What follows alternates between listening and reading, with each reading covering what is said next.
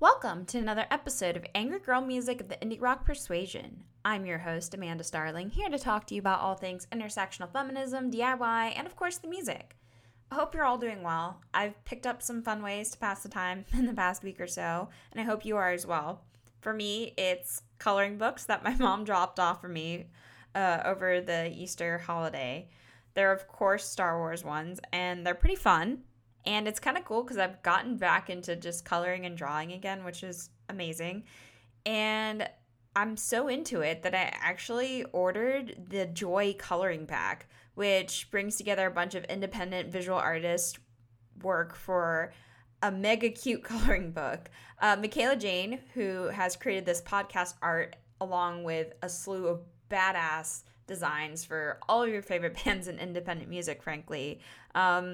She organized it all, and some of the artists that are featured in this coloring book, of course, include Michaela, Katrina Snyder from Expert Timing, Alana Hope, Zoe Reynolds of Kississippi, and so many more artists that are just crushing it in independent music year-round, all the time.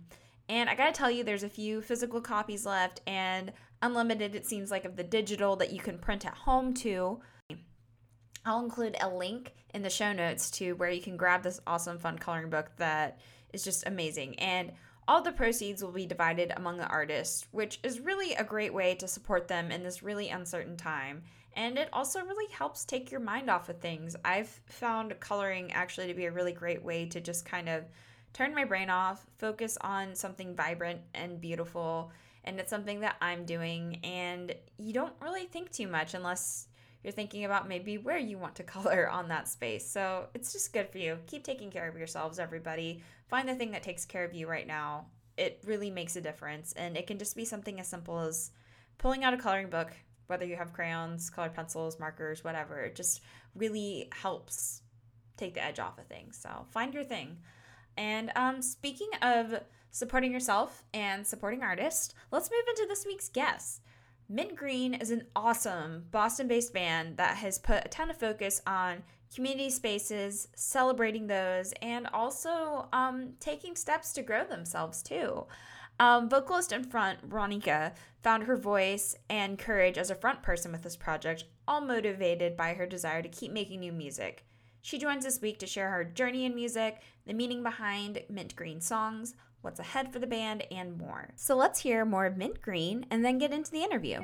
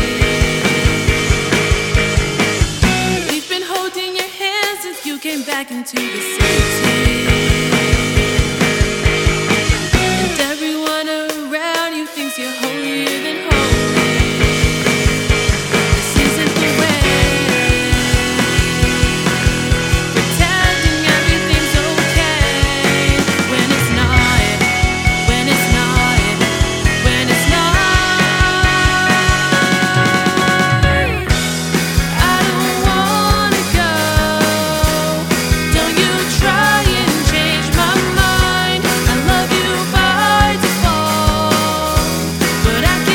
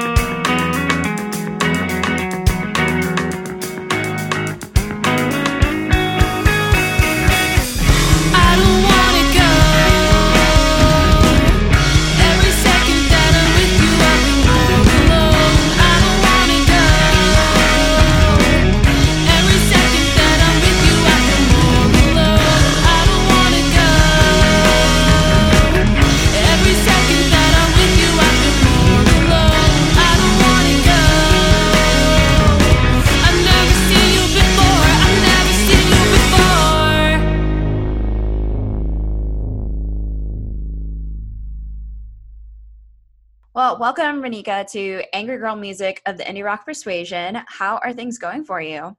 Hello, things aren't too bad. I am safely isolated from all of my friends and peers. So that's what's going on right now on March 18th, 2020. I feel that. That's been my life too. If anything, my social distancing is pretty manageable right now with podcasting, and that keeps people in front of me and me remembering how to use words and stuff. Yeah, definitely.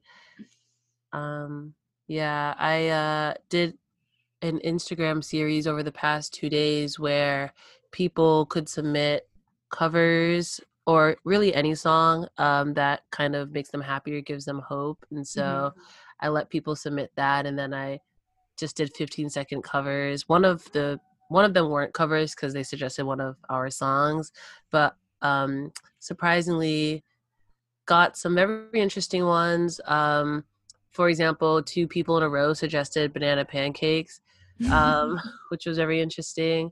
Um, Someone suggested like mannequin pussy, which was really cool. Um, Two people suggested Last Hope by Paramore. So it was really interesting seeing where people's heads were and what music they were into. Learned some new songs as well through that. So definitely still trying to keep social with the audience and everything throughout the show cancellations and whatnot.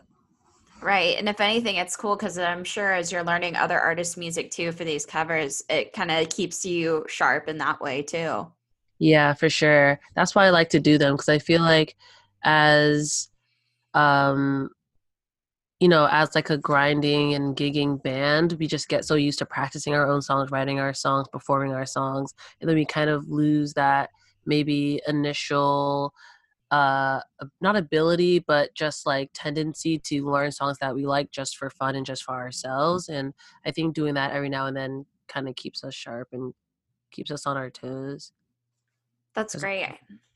I'm so glad you're doing that. And, I'm sure some of these are artists that you really enjoyed too. So that's got to help also. Yeah, definitely.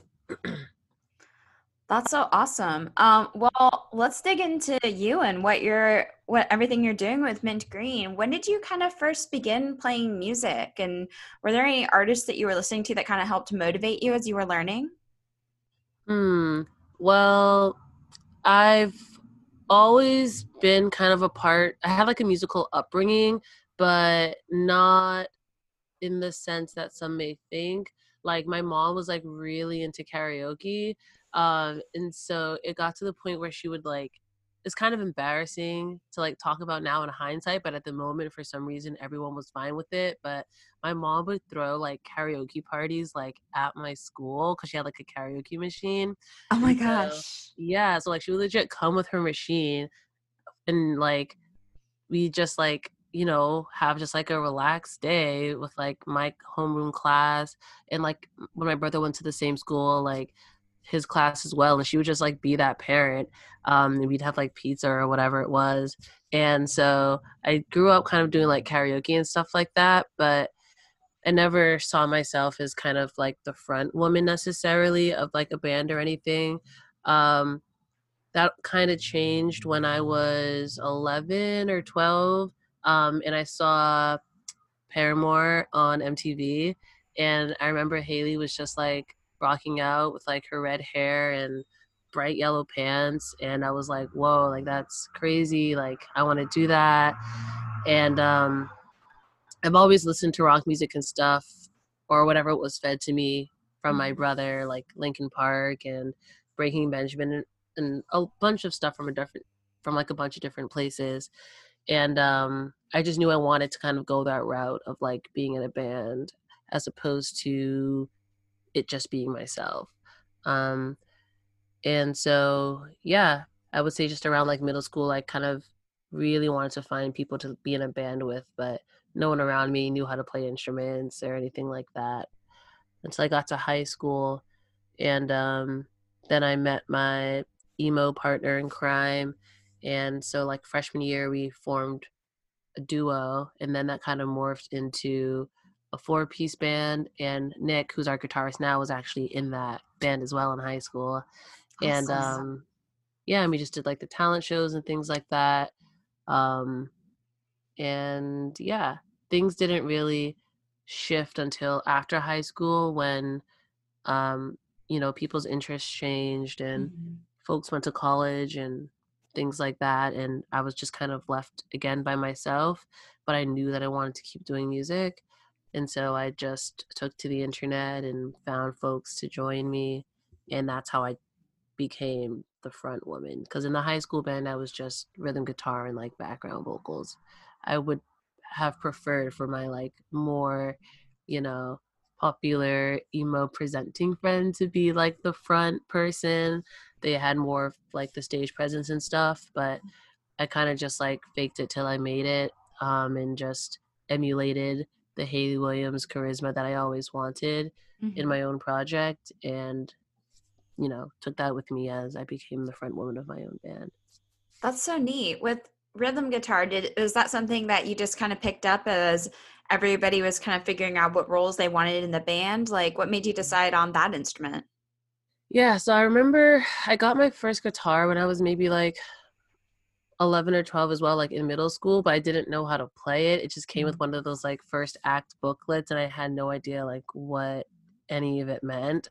And so I went to the Boys and Girls Club, and they had like a music program, Mhm. and I brought like one of the cards with me, and it just had all these dots and like lines on it, and he was like, "Oh, put that between the strings and the fretboard, and that shows you like where you put like your fingers." And then I remember like I think I audibly said this out loud. I was like, "Oh, like that's easy. Okay, like I get it." Like it just clicked for me, even though I had been like sitting on my guitar for like a few months or maybe even a year. I don't really remember the timeline, but basically it was unused. And then as soon as he like showed me how my fingers are supposed to be, I was like, "Oh, okay, great."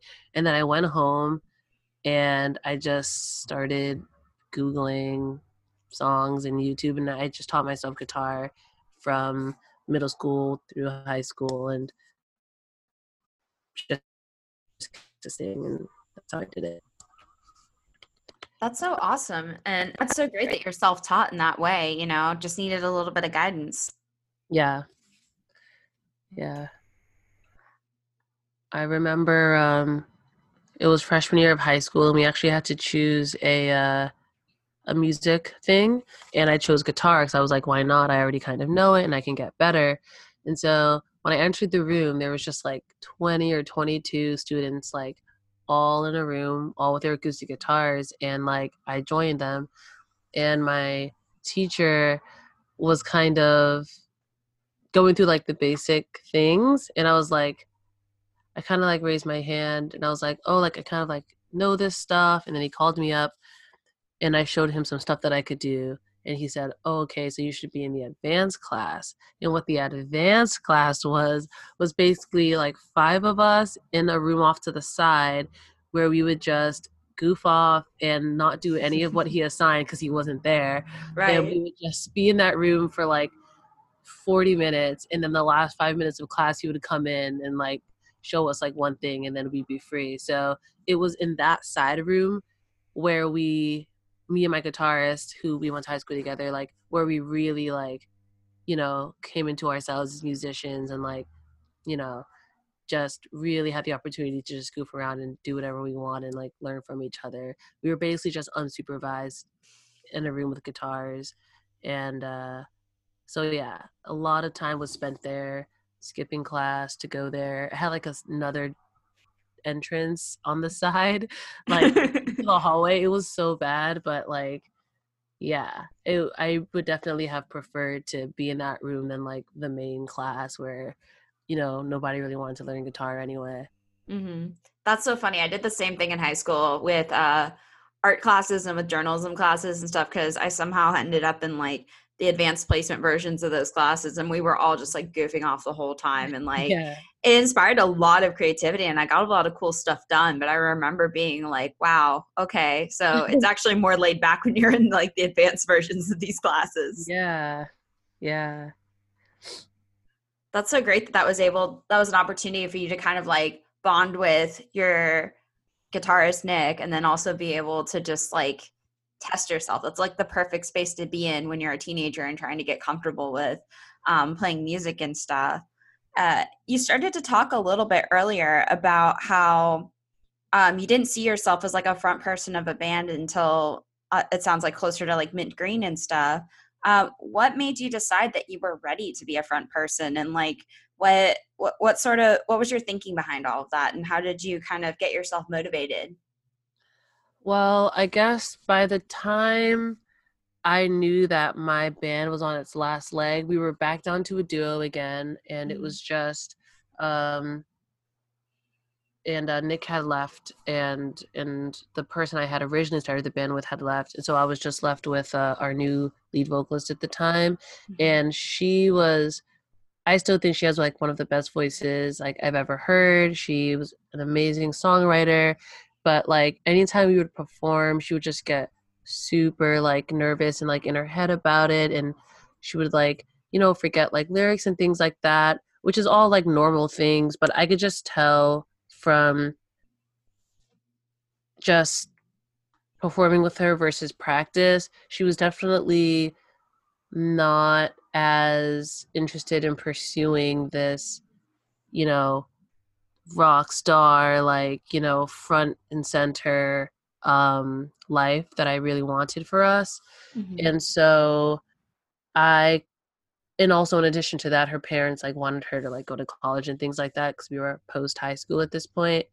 And And so I remember just saying, hey, like, let's just take a 2-week break. And in that time, just let me know if this is still something that you want to do.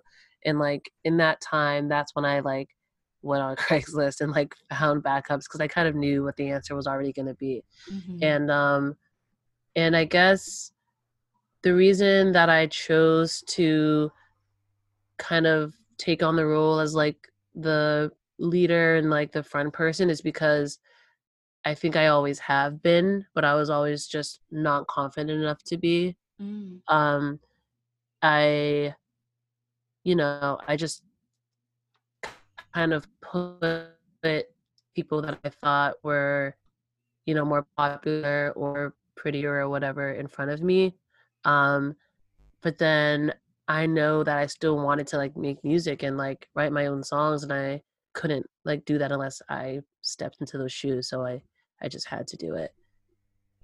That's awesome that you kind of just saw this more so as an opportunity for yourself and your creativity to like, step up and make something your own, truly in that sense. Yeah.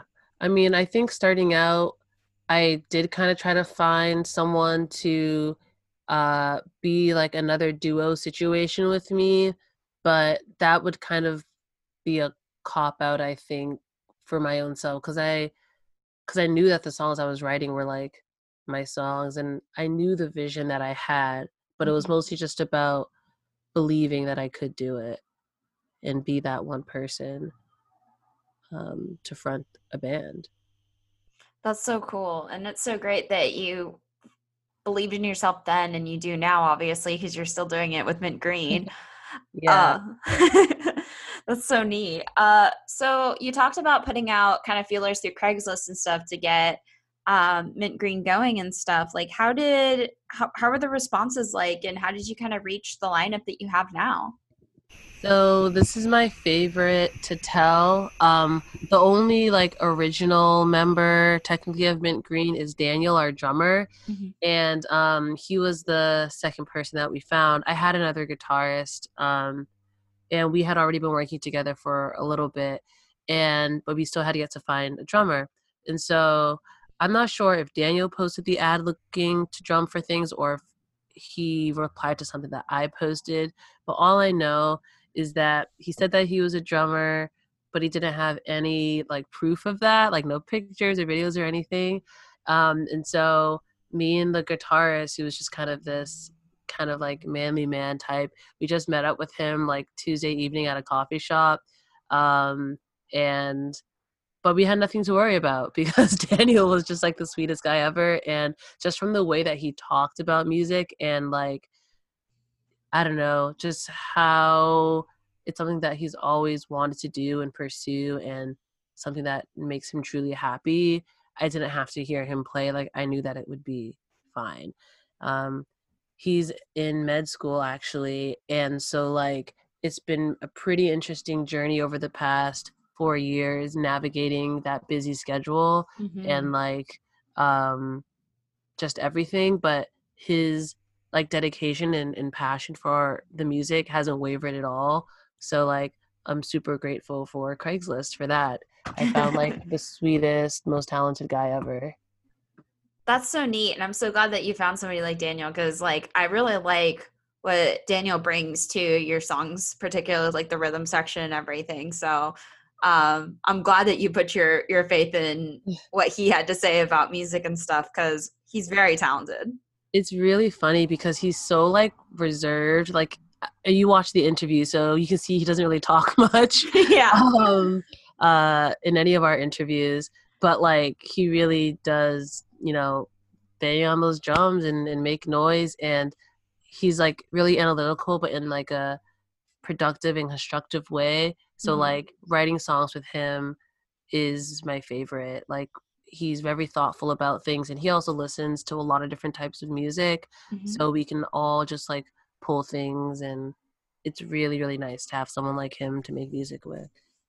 I can imagine so for sure because it's like I can hear the technicality in some of his drumming and stuff. So that tells me he definitely listens to a lot of stuff. And all of you seem to, with the kind of variety that I've found kind of locked within your music.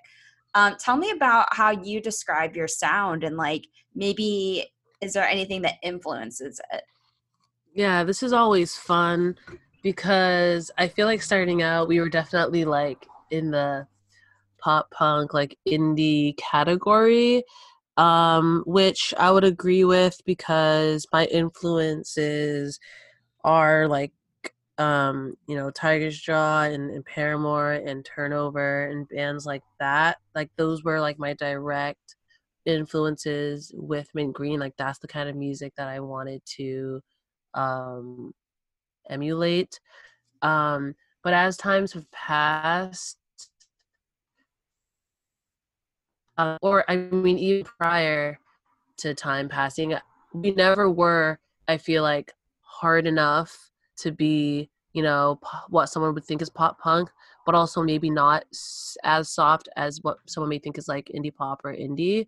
I think we've always kind of been in this interesting world of like alt indie punk, catchy chorus, twinkle, emo. Like Mm-hmm. it's just so many adjectives, we're very kind of, I think, genre fluid. And like some of the stuff that I'm hoping to release within the year is definitely leaning more into like pop actually. Um, Kind of definitely taking that Paramore route if you've heard After Laughter Mm-hmm. or just really any of their songs post Riot. Because I just think I was kind of too afraid to lean into those kind of more upbeat, like I don't know, happier sounding, poppier sounding things. But Mm-hmm. now, with just the way music has been, I feel like more people are embracing pop and embracing genre neutralness. And Mm-hmm. so I'm really excited to bring that to the table. And that's the song that I sent you. So definitely sounds different than probably what someone would think of for a pop punk band.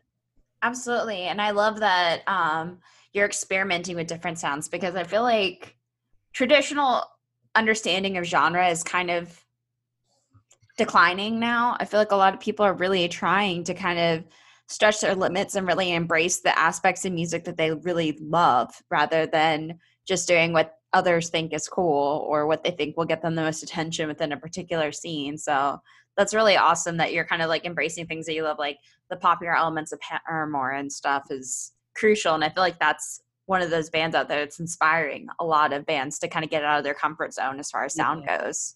Yeah, their arc has been fantastic.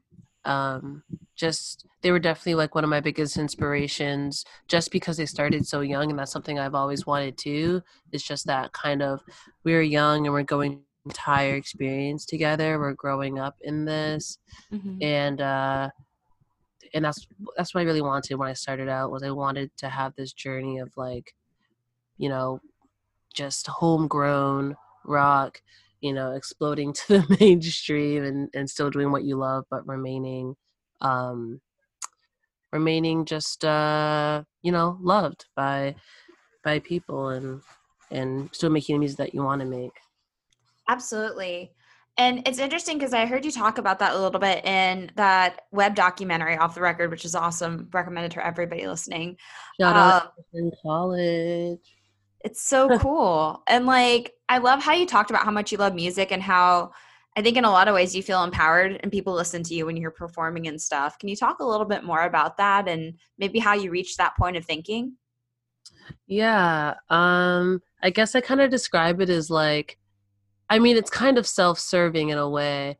And I know like a lot of like comedians and actors talk about it too, but essentially it's like you're kind of in a way looking for validation from strangers, but like it's also like you're not, because the way I describe it is, for 30 minutes or 45 minutes, you are on the stage and you can yell and cry and scream about whatever you want, and like people like have to listen. Hmm. They technically don't have to, but basically you have this platform for once, and I think that's like really the only time or space for that, because when you're walking your day-to-day life, no one has to listen to you. But in the form of music, like that's how you express the things that you want to express, and if people relate to it, then that makes it even better. So it's like really cool to just have that 30 minutes to where everyone's just like listening to you for once, because maybe growing up you didn't have that.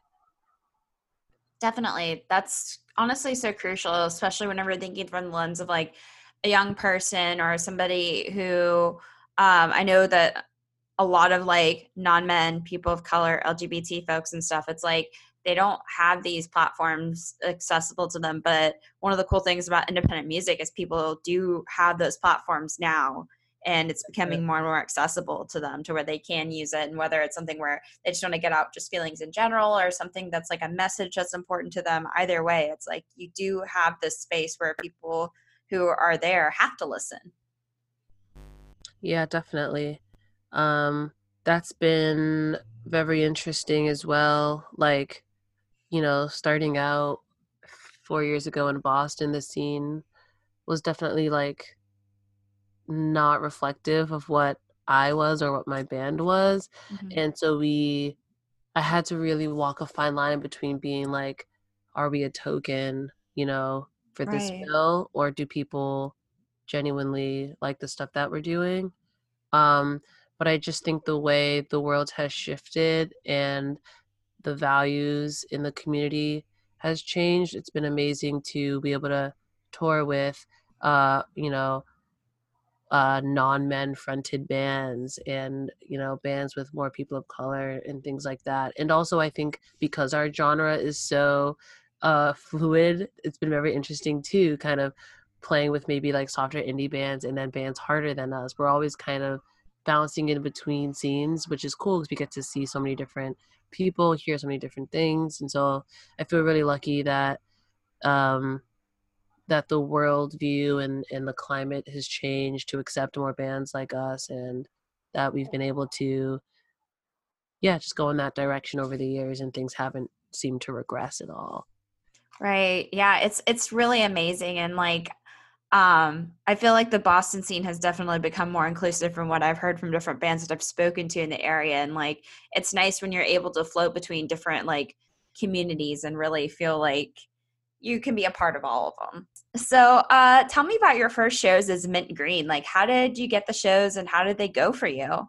Oh man, it was so rough starting out. Like, I had been watching the scene from afar, which sounds like creepy, but what I mean is I volunteered for an online radio station, which means I had like direct access to what was going on in the scene. Like, I was, I think, senior of high school, and then post high school, I was just working for, well, working very loosely. I was just kind of editing uh this guy's radio show, and sometimes I would be on the air with him and he would have people come in, like Bay Faction, for example.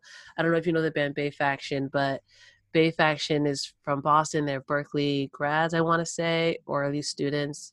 And I remember like they came into the studio and talked with them about stuff. But it was, before they were like big and stuff like that. So that was kind of my direct access to kind of what was going on. Um, and so I knew so like when I like had my band and I wanted to start playing shows, I just kind of did, I think, is cold call the right word? I basically just sent out like, hi, like we're a band. Like, I want to play here, or do you want to play with us? And we wouldn't get any bites. Like we were like nothing. But then slowly but surely, like, um, you know, we got, you know, replies. But I just remember just I would play anything and like do anything. And so there would be times where we would play to, 3 people, 4 people, or we would play at like 1 a.m. in Lowell. Like there's just all these like crazy just things that we did. But I definitely would do it all over again because it really gave us like a strong sense of like working hard and not uh writing something off. Like, there's been bigger shows that I've gotten more recently that have come from shows that I did years ago, or the people that I met years ago. Like I always say that like if I can just like talk to or like reach like one new person, like I'm happy with that. Like not every single show has to have like 1,000 people. As long as I get to meet someone new or talk to someone new, like that's fine with me. So starting out was like rough in terms of getting gigs and the audience, but just persevering and just continuing to grind and like going in with no expectations. I think that's why we've kind of kept our I don't know, have kept the ball rolling. That's so important. I think a lot of bands starting out kind of don't realize that sometimes it is a big grind to like work hard to get in front of people and like get the attention of like booking folks for other local bands. Yeah, and like I didn't even like know that we were kind of the talk of the town until we were nominated for our first Boston Music Award Oh, in cool. 2017. Yeah, because it was like, oh, people like outside of basements know us. That's cool. Um, yeah, we were nominated for New Artist of the Year, but at that point we'd been a band for like about a year and a half. So it was cool that we were reaching kind of the, I don't know, older contemporary folks, or I don't really know what it's made up of, but I just didn't view us like that. Like, we were just still playing basements and maybe a college show here or there. So that was like really cool. Um, and then we were nominated again in 2018 for Indie Alt Artist of the Year, and so that's cool to be amongst the likes of like Palehound and other just kind of local folks doing bigger things than us. Um, but yeah, I feel like we've always kind of, or at least within the last year, we were kind of between both worlds of like um, really connected to like the college scene, the basement scene, the DIY scene, but then also, playing for colleges and art festivals and more kind of proper, whatever you want to call them, type shows. That's really neat. And it's great that you've gotten the recognition in that time period and stuff because you've been releasing music since like 2016. How do you feel your music has kind of like grown and changed from like growth to Headspace to the new music you're working on? Yeah, so for the first album, I always call it simple because it was just me. I wrote those songs like by myself, like the bones of them and the song form of them. And then I recruited musicians to kind of add their bits on top. Um, but then for Headspace, it was a much more collaborative experience, and you can really hear the differences in them rather. You know, Growth is very just simple, like very just 4 chord. Like I could play them without anyone else, basically. Whereas with Headspace, like there's some riffs on there I definitely couldn't play. Things are just a bit like edgier and more like upbeat. So yeah, that's like the main differences. We would kind of collectively bring stuff to the table, and so there was like a lot of mathier and punkier influence uh, on that album. Um, for the music coming up, it's still collaborative, but I think I actually am coming back into myself because since losing 2 of the members that were on Headspace, I have had to do like a lot more of finding my own musicianship again because I think they were so good that I almost relied on them too much to like come up with cool riffs. And then, I mean, it was great. So it was like bada bing, bada boom. Here's Foggy. Here's Take Care. Here's The Siren. Like, here are these songs that I couldn't play myself, but I write the lyrics to and can kind of craft into a song that I would want to perform. But like, they're not necessarily songs that I would be able to make like myself, I guess.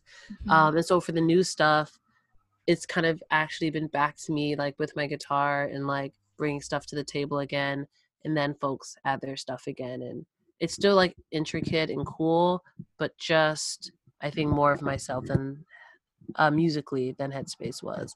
Headspace for me was more lyrically um important. Like I said a lot of things on there that I really needed to say. But now for the stuff coming out, it's I think a better balance of lyrics and musicality for myself. That's amazing and super important. It's great that you've kind of explored different approaches to songwriting there in that way. Tell me a little bit about how your songwriting process has been lately. Like, are you kind of writing your music and lyrics first and then bringing it to the group, or even which comes first for you? Yeah, it varies from song to song. Most times, though, I kind of just do this where I have my phone notes and something random will like pop into my head and I'll just write it down. It could be just a phrase or just like a collection of words. And then by the time I'm ready to sit down and write a song, I just go through all of the random notes in my phone and try to string them together like a jigsaw puzzle. But then there have been times too where like Nick will just have a riff, for example, and then we all build off of that. Or I'll have like a chord progression and we'll just do it all together like that. It's just hard recently just because of everyone's like busy schedules, and also our new bassist who's in her own band as well called Tiffy. She's awesome. Really glad that she's a part of our team. But like she lives in New Hampshire and then Daniel's in med school. And even though Nick and I live together, he like works a lot. So it's hard to kind of come together as much as we would usually in times past. But so I guess more recently it has been me kind of doing stuff on GarageBand and things like that, and then presenting it to the team, which is something that I've never done before, which I think is normal. Like I feel like most people do GarageBand and do like demos and stuff like that, but it's pretty interesting how 4 years in I'm kind of doing that for the first time, and then showing it to everyone and hoping that they like it. But yeah. That's cool though that you're able to kind of like adapt to different like schedules and your bandmates kind of needs and stuff too, while still staying proactive with your music. That's really awesome. And yeah, demoing stuff out I feel like is a lot of fun too, because you get to kind of get an idea of like all these pieces in your mind kind of coming together in a slightly more tangible sense and kind of being able to process that. Yeah, definitely. I found it to be super helpful. It's actually honestly crazy thinking that we would literally just meet up like the first year of Mint Green, we would just like meet up on Friday nights and then just come out with a song. That was like very freeing and like definitely like a privilege, I would say, because now that everyone's like super busy, it's like we just don't have the time to, Mhm. you know, doodle around and stuff. It's much more I don't want to say businessy, but it's much more like, you know, we have to do our homework basically, Mhm. as opposed to Yeah. just like, let's like rock out and see what happens. Like, you know, we don't have that privilege anymore. Yeah, it's probably a little bit more focused, but hey, it still works because you're writing some really incredible music. Thank you. Absolutely. I want to talk about a couple of like my favorite songs that I was listening to while digging through kind of your releases that you have so far. I think one of the songs that struck me was Holy. That one was really Mm. cool. Uh Tell me a little bit about that song. Yeah, I'm glad you like mentioned that actually, because I don't actually talk about that song ever. But um that song was like it's the first one on the album, and Mhm. it's the first one after Growth where we were like, wow, like we're never gonna write a song better than this. Like like it was so like all the parts like you know how the breakdown happens and like I remember thinking like whoa like this is so cool like I can't believe this and I don't know and we didn't end it on a chorus, you know, like it was just so many elements that I've never done before Mhm. and and a lot of things that we had to nail, like there's like a slight time change and then like the riff at the end is really difficult, so you know, we were definitely sweating when we made that one, but it's cool because like I like challenging ourselves Yeah. every new song that we make. So that was the first one of that batch where we were like, okay, this is a new era, like we're different now. Um, and that one is also cool because we got to record it at Converse Rubber Tracks, which is a facility here in Boston. Like Converse the shoes, they record local bands and Oh wow. out to us, and we got to record with them, and we got shoes and whatnot and some stickers. So that was cool. They sadly don't exist anymore. So we really got in at a good time. And Yeah. we got to record uh, as well as June 2nd and Foggy with Converse. So that was cool. But yeah, that song, it's kind of speaking to my family who Mhm. are religious, Mm. and it was just kind of exploring the idea of how you can love someone but not agree with uh their values or kind of like the way that they're treating people because of their values. Right. And so that's why it's like I love you by default but I can't smile through this time. um and uh and yeah, and then sometimes spending times with those people can be draining even though you love Mhm. them, and so that's why at the end I just kind of keep repeating, um every second that I'm with you I feel more alone. Yeah, You're, that was really powerful, yeah. honestly, at the ending, and I felt that honestly throughout the entire song. The whole like, "Don't you try and change my mind, I love you by default," like that was that's something that I can understand and relate to, and I feel like so much of this song, the whole like I recognize and love the relationship that we have, but at the same time it's like it doesn't always feel good and sometimes you have to make compromises and stuff and that makes it really hard. So I like that you shine a light on that experience that not enough people talk about. Yeah, thank you. I'm glad you like it. Absolutely. I feel that way through so much of your music though. Like another one was like for me was Take Care because like I like the whole take care when I see new faces, take care of my mind. I feel like it's as much the song feels like so much of like a call out to like toxicity as much as it is like a promise to kind of like defend and care for people that are important to you, including yourself, which is so crucial. Can you talk about that song too? Yeah, you kind of hit the nail on the head. I wrote that after a venue that Nick and I would frequent as teens and in high school with our high school band. It was like really there Hmm. um, for us, and we continued to play it when I had Mint Green. Like it was really there for me in the beginning. It was just like $5 all ages, like come on, like come on, come one, come all type. I'm gonna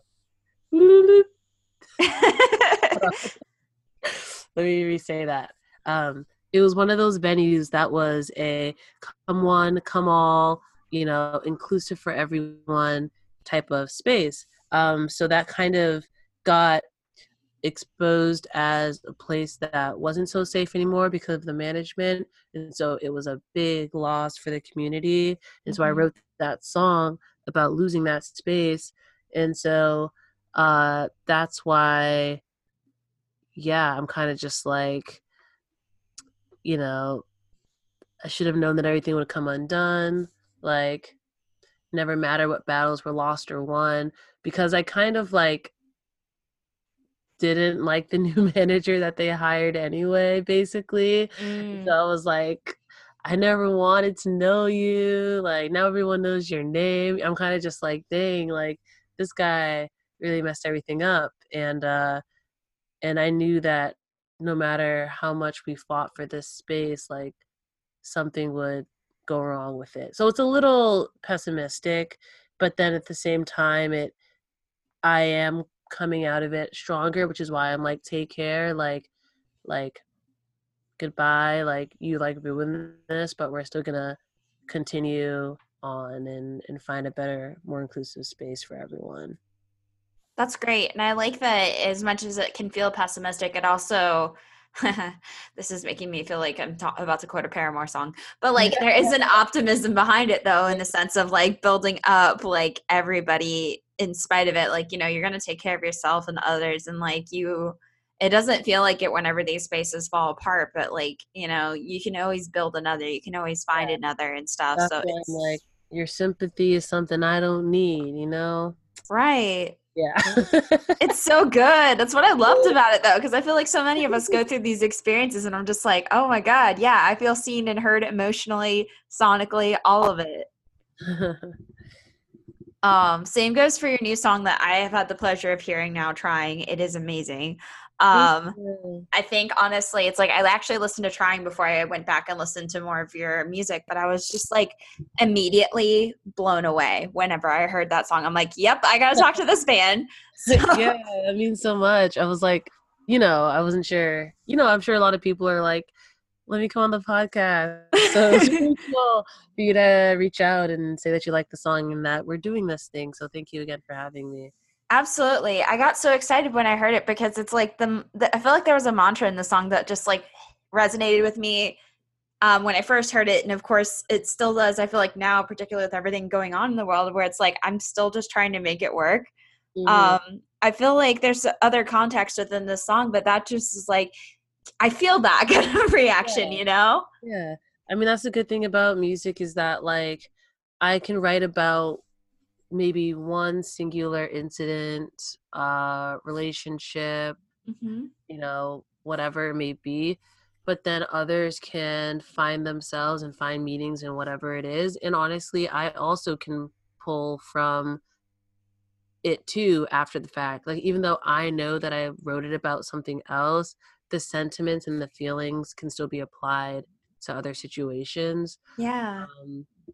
And so, yeah. That's so neat. Can you tell me a little bit about the story that you're kind of telling within Trying, like sonically and lyrically? Yeah.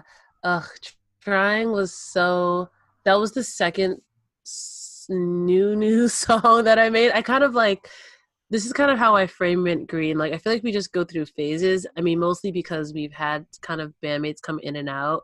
And so, like, Trying and then this other new song that we're going to release, they were kind of written in the same time period. And so this was the second song of that batch. And it was written after a breakup, of course. And it was kind of just exploring the idea of like, I am still like dreaming about you and I still am imagining what we had, but now we're like separate. So it's like, like you're on your way to work, like I know like what you're doing and like what's going on because I am used to your schedule essentially. But like we're just so apart. Yeah. Um, and so that's why at the end too, it's like, I'm sure it's over. I'm not sure how to be. Um, I'm so sober and I'm so free, because I also like became sober in like the relationship that I was in. Oh. Um, and which I've never talked about this before, actually. You're really getting a really deep scoop here. But I like became sober with this person. Um, and so like, yeah, just all the feelings of like we've had so much back and forth. That's why like the lyrics for the second verse are pretty similar, but then like slightly different, because it's like, Yeah. will I keep trying to make it work? Because it's like, I know that this is over basically, as opposed to I'm still just trying to make this work. It's like, will I, Yeah. slight word differences there. And then yeah, by the end of the song it kind of reaches this pinnacle, and then it all kind of falls, and that's why everything just gets stripped back, and it's me self-reflecting and realizing that it's over, Mhm. but I still have myself and I have my sobriety and I'm free and I'm gonna make it with or without you, basically. That's incredible. And I love how you kind of the part where it does zero in on you, it feels like it slows down for a moment for like lyrical and sonic kind of uncertainty as you're clearly processing and stuff. And that Yeah. was just so artfully done. And then you hear Daniel kind of slowly start to pick up there with the Oh, drum. And that yeah. was just incredible, where it just kind of like it feels like the equivalent, it's a sonic equivalent of feeling like your mind start to like race in the way of when you're kind of like having a euphoric moment, a realization, you know? And I thought Yeah. that was so cool how you were able to do that lyrically and sonically. It was so cool. Thank you so much. And like something funny about that song is that we actually wrote it, like starting out the idea of it was supposed to be like fun and easy, right? So Mm. that's why it's like damn, damn, damn, like it's supposed to be super fun and easy. But then when we reach that part, I don't know who suggested it, but those are called polyrhythms. And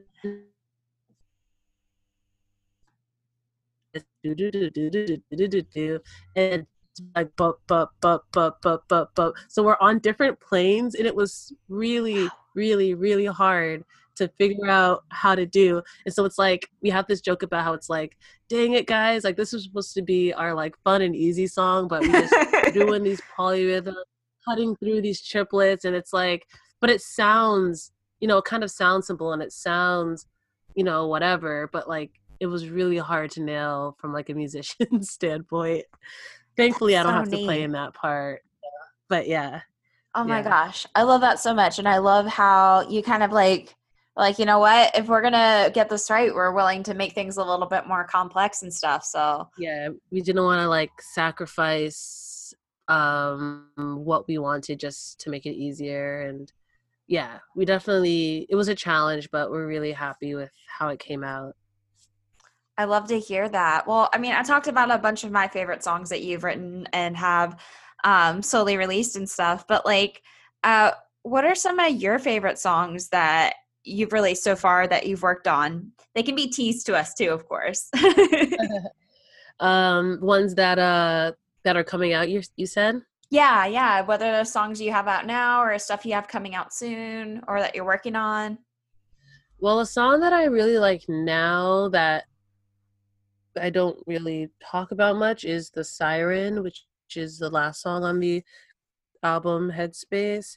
And that one again was one of those songs where it was like, wow, this is so complicated and crazy, but I'm really glad we're making it. And it has like blast beats in it, which means that the drums are just like, you know. I don't know if this is picking up on the mic, but but basically it's a pretty intricate, crazy type song, and it's kind of our more like heavier emo sounding song, I would say. Hmm. Um, but that song is just really fun to perform live, and um, I never get tired of it. I mean, I don't get tired of any of our songs, I guess, but especially not this one, just because it's kind of just speaking directly about a situation and to someone, and we always end it's like our second to last song, like, so it's right before Take Care. So those two songs back to back, it's like very just getting out all of the angst that you could ever want. So that's why I like it the most. And I also don't have to play guitar in it or Take Care, so I really get to just run around and like act like the crazy person that I want to be, as opposed to like Holy and stuff where I have to actually, be chill and play my parts. But as far as stuff coming out, I'm really excited about this one called, well, I'm excited about a lot of them. I'm not going to lie. And honestly, in times past, I wouldn't say that because I feel like it's not really cool to like stuff. But I've spent so much time being like, oh my God, like, stop. Like, you like my stuff? That's so weird. But honestly, like, I've spent so much time on these songs and so much time like writing. I actually am proud of them. So I'm not afraid. You hear that, internet? I'm not afraid to say that I like my music. But but I guess there's one song in particular that we haven't even recorded yet, but I just know it's gonna be really fun. And it's gonna be called What I'm Feeling. Ooh. And it's kind of, this might sound weird, but like the beginning of it reminds me of like Since You've Been Gone. So it's very stripped. Yes. So if you can imagine, it's just like a dun dun dun dun dun dun dun dun dun dun, just very just like, and then everyone just kind of comes in and builds up, kind of just one of those classic like guitar, ba ba ba ba, and then bass, boom boom boom boom boom, and then kick, like that coming, kind of all coming together. Sounds so much fun. Yeah, and then the chorus happens, and it's very poppy. It's very upbeat and poppy. Which is again the direction that we're kind of going. But then it kind of has a moment similar to Holy where the instruments strip for a second and it starts building, and then again it reaches like another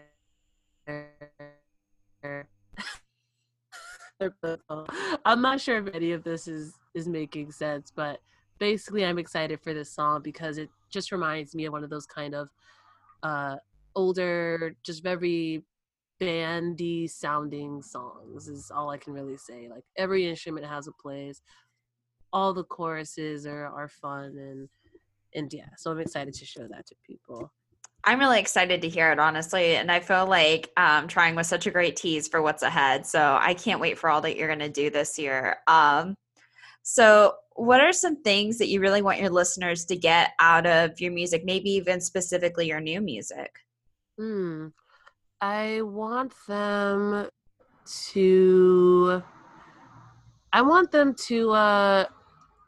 feel okay about relating to things, because I think sometimes I hear a song and I'm so into maybe just like the overall like oomph of it that I may lose some of the lyrics or something like that. Like, I guess like I want people to kind of go in with like an open mind for like the new stuff that we're releasing, and hopefully they can find something that they I don't know, like about it lyrically, because I think lyrics to me are like the most important, well, at least when I'm writing.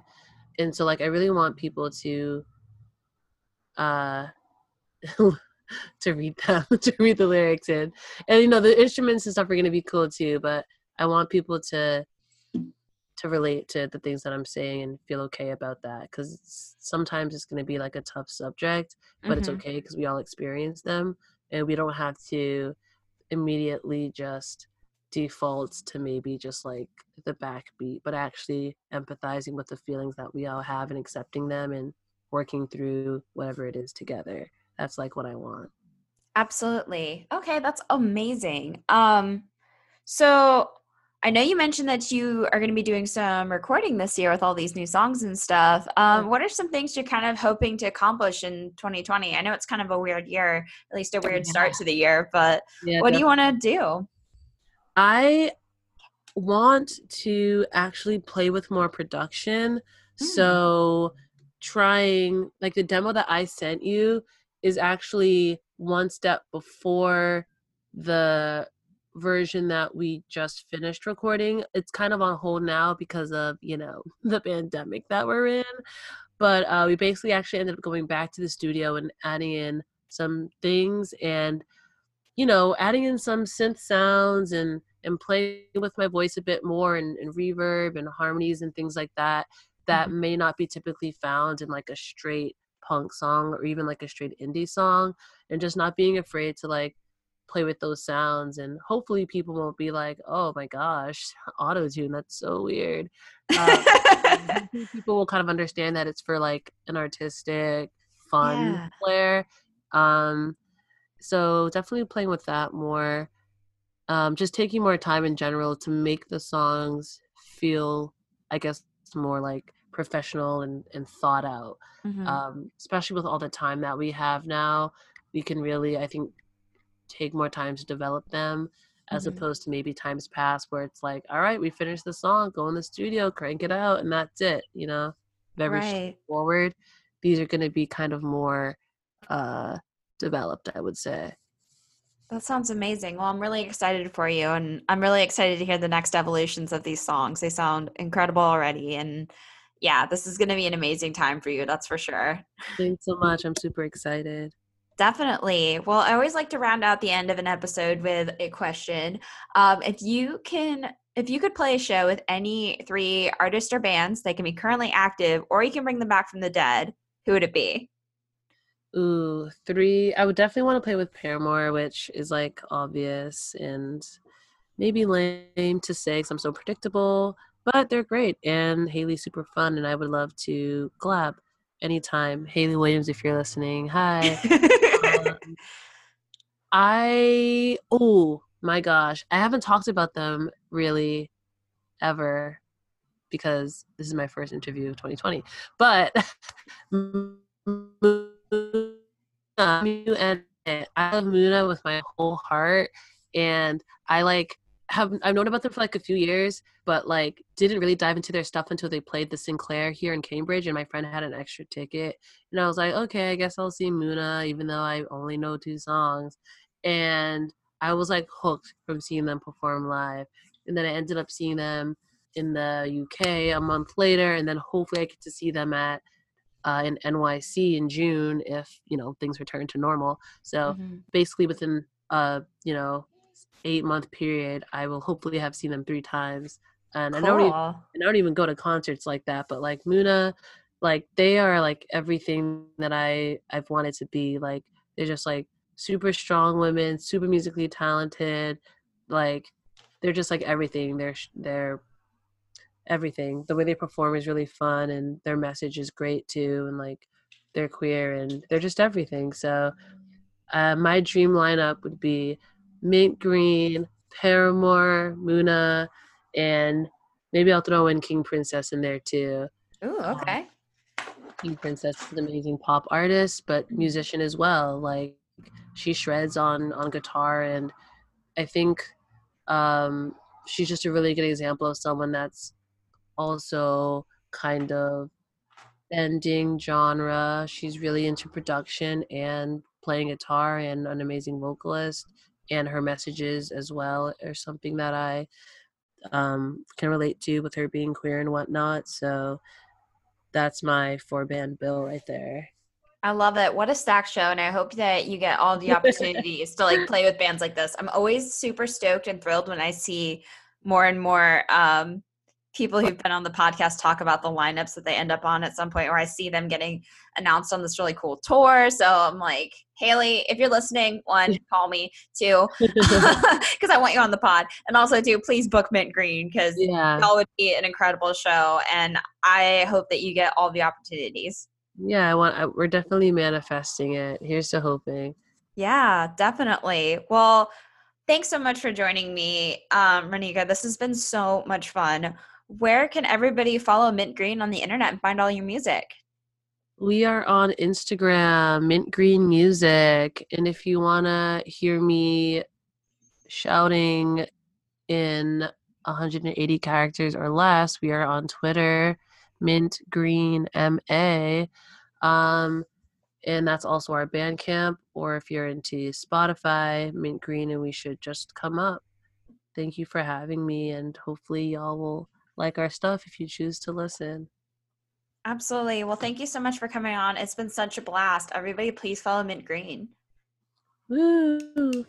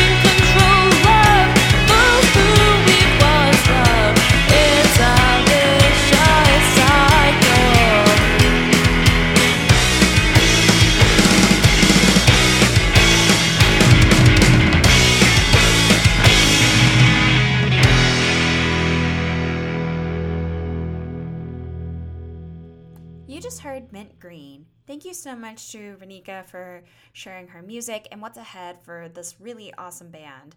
Be sure to follow Mint Green on social media to stay tuned for these incredible new songs that are on the way.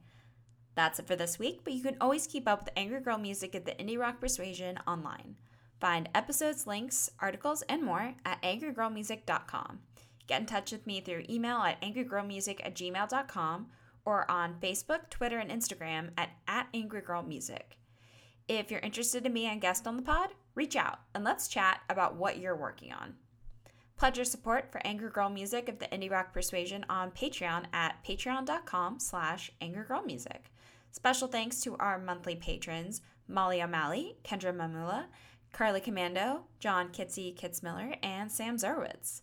Thanks for listening. Until next time, stay angry and stay safe. Bye for now.